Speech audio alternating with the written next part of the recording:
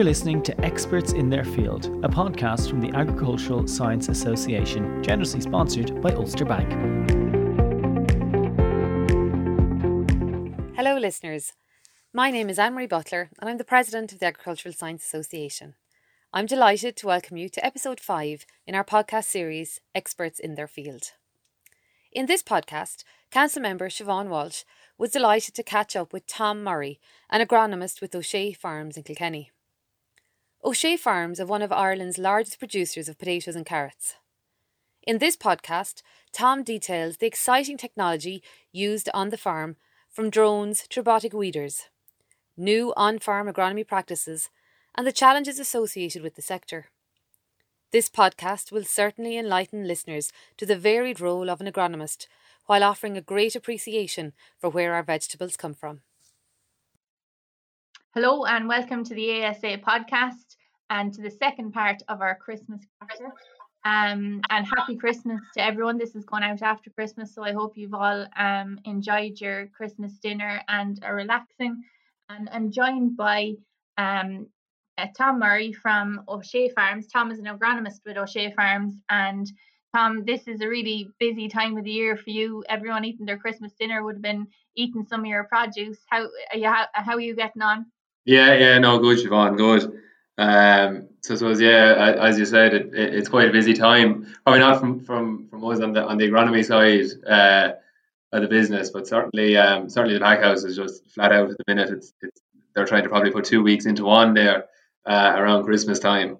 As we all know, potatoes and carrots are a fairly big part of the Christmas dinner, and certainly we can see that in the demand. So it's really like putting 2 weeks in one for the pack house at the moment, and the planning that's involved leading up to Christmas is huge, from packaging to stocks to what they're going to pack on the week, trying to predict orders. It's just quite a massive undertaking, but look, it's not their first rodeo either, so we'll be fine on that one, But I suppose with this time of year and that, obviously it's the winter time, so the potato harvest on a normal year is finished. But we have the storage for potatoes, but with the carrot end of stuff, they're dug fresh, which creates its own challenges this time of year with weather and everything. So we've big investment got into to the harvesting equipment, that we are able to go out on a given day that we shouldn't probably be going out, but with Christmas and demand, that doesn't really wait for good weather. So there's quite a large investment with harvesting equipment there at the moment, and washing facilities to be able to harvest the carrots fresh around Christmas time. The potatoes are, as I said, a little bit more straightforward. They're probably coming out of the stores or at that this time of year. So it's taken a long time. I suppose the carrots are coming out of the ground now, but it's taken a long time to get them that far, and that's where you come in, Tom, I suppose. So you might just describe a little bit about your job in O'Shea. So you're an agronomist, and not just down in Pilltown, but you work all across the country. Yeah, so we have a group of growers. I suppose O'Shea Farms themselves, starting off, are producers and packers of potatoes and carrots, and then we have a group of growers outside our own production area, which are covering quite a bit of the southeast and the area around the pack house here and that, and even further afield. But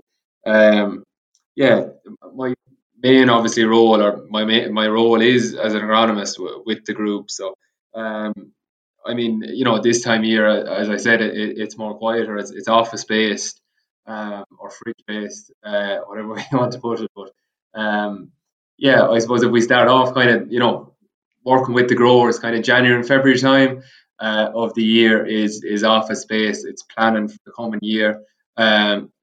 We're quite busy at the moment with seed coming in, as everyone has heard, Brexit and all the rest of it, what's involved in it, and the unknowns about it. But so with seed's Brexit coming in from Scotland, is it, Tom, or where are you coming from?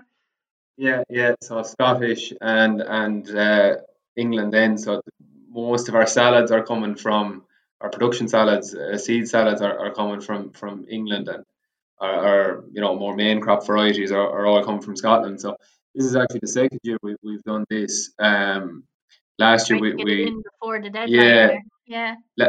last year we done the same thing just to be sure we had it in, and this year we're going at it again, and it's just down to the last minute this year with haulage and everything, trying to get hauliers from the UK, and certainly our seed suppliers have been doing very well with getting that over the line, but it's just adding another job to this time of year really that doesn't need to be there.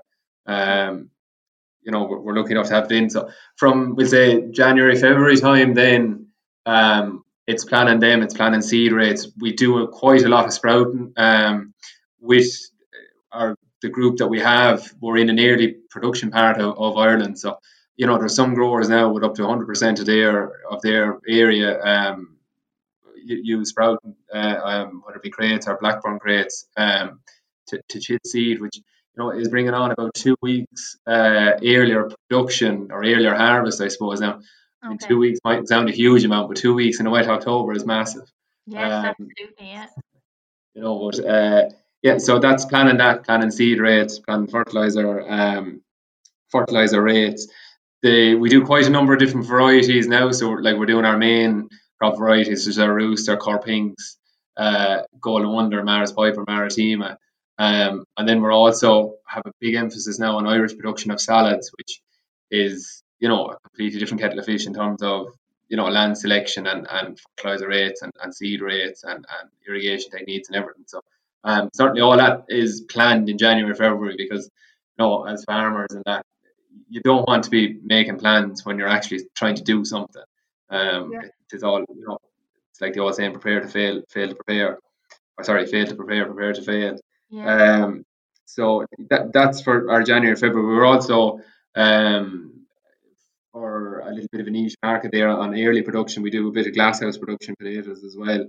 So they'll get planted in the last couple of weeks of December, first couple of weeks of January.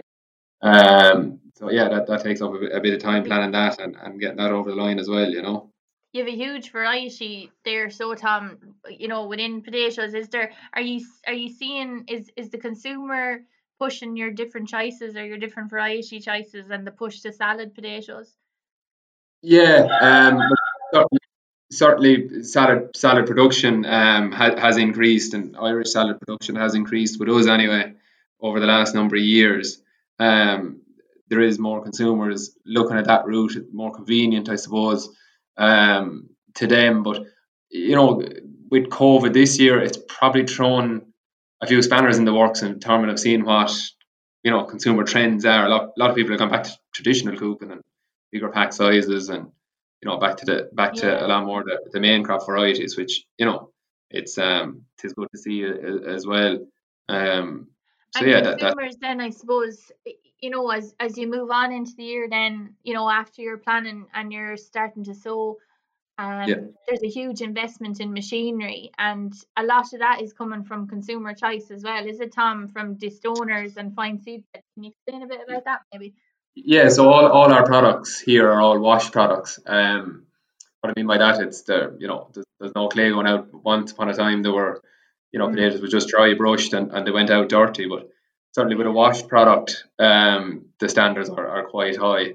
So from back to your planning to planting, then this is where your seed rates come in. Your seed rates determine the size of the crop, the size of each tuber. And you're trying to manage that for where you want that product to go or what you want that crop, where you want that crop in terms of a pack size. So, and then on from that you have your, as again, land selection. For salad production, obviously you have to try and choose land that has a lower stone content, because you have to de-stone it a lot more, to get them a little smaller stones out, obviously, because you're harvesting a smaller type potato. And then de-stoners, and on from when once planting is done, then we're straight into irrigation really. So we've a small window there of kind of April, May to get our weed control completed and get on top of that. And we're straight into irrigation then, which is a massive tool, and it's quite a large portion of the work over the summer. People mightn't understand that either. You don't just irrigate when there's a drought. So why are you irrigating for skin finish? Are you, Tom, or what's your reason behind it? Yeah, it's a tool for managing risk against common scab. That's the main reason for use. Obviously, we wanted to increase yield as well, and increase net yield really is the main outcome of it. But it's the best tool we have there for control of common scab, which more or less is control of defects that the potatoes might arise. The potatoes are never in stress. But yeah, it's not just a tool for drought conditions, like probably the last, you're going to irrigate 9 years out of 10 really, like whether that be early in the season, or mid season. You have to kind of watch late season irrigation, all right, because obviously you don't have the same drying capacity that time of year, and the crop isn't using as much. But it's a tool that we can use there. But it's certainly it's a massive investment, and it's massive undertaking. It's relentless there in drought conditions, or in the height of summer, trying to get water on the crops. So there's a lot of expense involved in the establishment of potatoes, and it's probably a lot to do with the consumer choice and what the consumer wants at the end of the day. But moving on then, I suppose, is when your job gets most busy, is it when you're out walking during the year for blight, or is that's your next step anyway, is it? Yeah. So I mean, once the crop is established, once we've got weed control done, it's we're moving on to our irrigation time frames. Check crops for any sort of defects, whether it be slugs, aphid control, and I can't even put enough emphasis on really the whole irrigation aspect of it. That's one of the main roles of it. Checking crops in the summertime. But yeah, you mentioned blight control. Obviously, blight control is a huge expense to the potato crop. We're lucky enough with the products that we have at the minute. You tend to see blight when there has been an issue, such as a nozzle blocked, or maybe an interval stretched, or a drift, or it usually leads back to something. So it's attention to detail really for blight. And no matter what way you go about it, you're in the field, every 7-day intervals. Which it gives a good chance for a grower to view his whole crop as well, because you see an awful lot of crop in the tractor spraying. And when you're, I said you're walking crops, Tom, but you're not really walking anymore. The technology has advanced. So, when you go out to a field, what tools are you using to decide what's going to happen next? Yeah, so all the fields that we do are pre-mapped. So that just more or less, it's a very good. So if I'm out in the field, obviously on my own, it's hard to say, geez, you have a spot, inside the gate at the third tree. It's on a map. We can pinpoint where exactly it is. There's an issue here or whatever. But we have looked into the drone technology. We have a drone with us. It's evolved in terms of, we wouldn't take it out every day, but we take it out if we feel there's an issue, or we want to get a different look at the crop. Now, what I mean by that is something like emergence rates, weed control within a field, drift within a field, the amount of stuff that we can gain from that. Bird's eye view is that's just magic, It's extreme attention to detail, Yeah, and look at it. I mean, we're trying to control everything that's within our control, so we're looking to all them technologies to be able to progress and be able to make life easier for the growers, with a better outcome. Yeah, and technology is becoming more and more important on farms. You're big into technology in O'Shea Farms. Like the weeder. Can you tell us a bit about that, maybe, Tom? Yeah, so 2-3 years ago now, we purchased a camera guided inter-row carrot weeder. So the main push on this was, obviously loss of chemistry going forward, for control of weeds in emerged crops. So we purchased a Garford hoe, which basically what it does is it goes on the front of the tractor, there's a camera on it that picks up the 4 rows of carrots, and it automatically adjusts itself to where them 4 rows of carrots are, being able to spray between the rows. So there is older systems such as steerage hose, which someone has to sit up on and have a look and see the rows of carrots. Many listeners might remember being on a steerage hose when they were younger. Yeah. So the technology has gone on for putting a camera on it and being able to pick up the rows of carrots and being able to spray between them. So that has been a good tool to us. From a weed control point of view in the carrots. It's not it's like the drone. It's not every day you're going to take it out, but it's certainly it's in the shed for the day you require it. And that's back to managing risk, really. Yeah. And it's the integrated approach, I suppose. And like, where do you see technology going into the future on the farm? Yeah, like, I mean, it's becoming, trying to become more efficient is like, as I said, it's what we can do within our control to make ourselves more efficient and increase that net yield. So like, I think the day is nearly gone in terms of ridging, that you're not ridging on GPS. We have some growers that's now gone to GPS destoning. It's certainly gone that direction for the greater good of what you're doing, Yeah. Those efficiencies, I suppose, are, they're coming about because for many reasons, but like the loss of chemicals and things like that are pushing it. So like the potato sector, I suppose, is being hit quite hard at the minute. Like dicot is banned now. I know there was emergency use this year. But like how is the loss of chemicals affecting your sector? Obviously it's pushing you towards the technology, but what sort of pressure is it putting on the sector? Yeah, exactly. Like, as you said, it's new ways of doing stuff, and like, 9 times out of 10, them ways are more expensive than the way that's already there, like that everyone is used to. But it's like the loss of chemicals. It's learning how to change. It's learning how to do stuff that is new, and this is where our role comes into. Like, we're traveling to Europe, we're traveling to the UK, we're trying to get these ideas, seeing how other countries are coming over, homes like this, because we're all, or the UK, we're all still in the EU, so we're all coming across the same problems, and identifying solutions to stuff before it really becomes a problem. So like, with loss of dicot, just for example, Holland desiccation, we went over, we're probably 2 years studying this, seeing what we're going to do, seeing the changes we're going to make, and be able to confidently advise our growers then on the changes they need to make and whatever. And lucky enough, we've got on quite well with it this year. Another year we don't know. That's the whole learning aspect, and to really experience. It's easy kind of go look at something in a different country, but then you get it back to Irish weather and Irish conditions, because they always say Irish machines are probably the best made machines in the world. But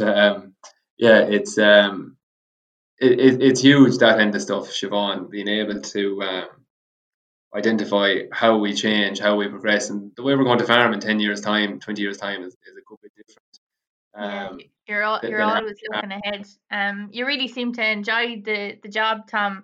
I suppose there's a shortage of technically skilled people in the crop sector at the minute, and I suppose for anyone listening in that might be interested in doing a job like yours, how did you come to end up as an agronomist?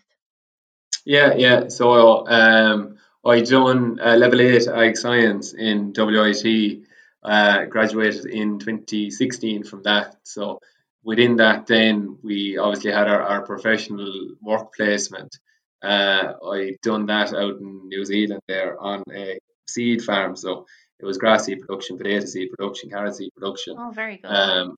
They were cleaning all that on site and exporting it around the world. So that was something that I to be honest, I didn't even hardly know it existed until I went out there, and I really enjoyed it. So from the previous year to that, and 3 years after that, I done a harvest over in the UK as well. So I was really kind of going down the tillage route, probably half an ounce to myself. I we'll say starting college, I didn't really know whether it was going to be a tillage sector or dairy sector that I wanted to go down. But certainly once I started into college, it was certainly the tillage sector that I wanted to go down. And from there, then the job obviously was advertised. I was finished. What was it? About a year after I was finished college, I started with the lads. So down here. So I think probably the agronomy role, I absolutely love it, and I absolutely love the position that I'm in. Just in a simple aspect would be, any of the growers that I'm advising, all their crops are coming back to here, so they're very responsive to what advice you have to give them, because obviously you're going to advise them on the greater good to what we're looking for.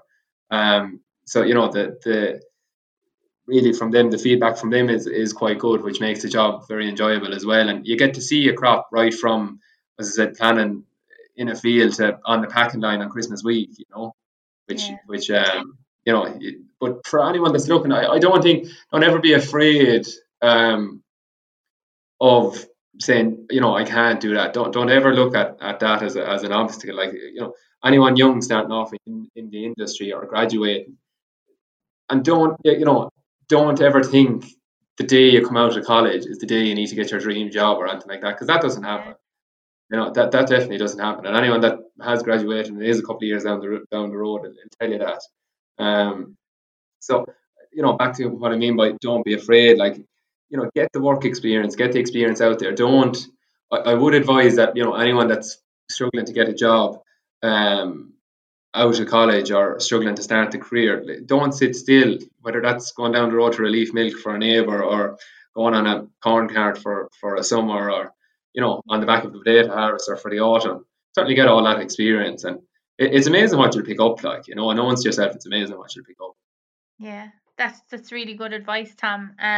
Will you enjoy Christmas now? Will you get to enjoy your potatoes and your carrots and well, once we get this feed in, we will. But yeah, I suppose, like, obviously then, this time of year it's fantastic. Like, we've all the potatoes are in store, and this time of year it's monitoring stores and making sure everything is okay, and that all leads on from attention to detail at harvesting too, and it's kind of enjoyable then this time of year. You're always, I find with it as well, the fact that you're 1 year, one crop, you're always itching to get into the next year to see what will I change from 1 year, how will I get better, how will we overcome this, right? We've learned this year, what do we know for next year? It's evolving the whole time and getting better, and you nearly have to start benchmarking yourself, because you'll end up, geez, are we better than last year than we are this year? I think that's a huge part of any job, is to be able to benchmark. Being able to do that. Well, it's been really interesting, Tom, to hear about. I suppose people will appreciate their dinner more maybe by listening to the podcast and seeing all the work that goes in and all the progress that's being made in the tillage and the vegetable sector as well. So thanks very much for joining us. And it's been really interesting. So that's the end of our Christmas cracker for the ASA podcast. Thanks very much, Tom. No problem, Siobhan. It's a pleasure.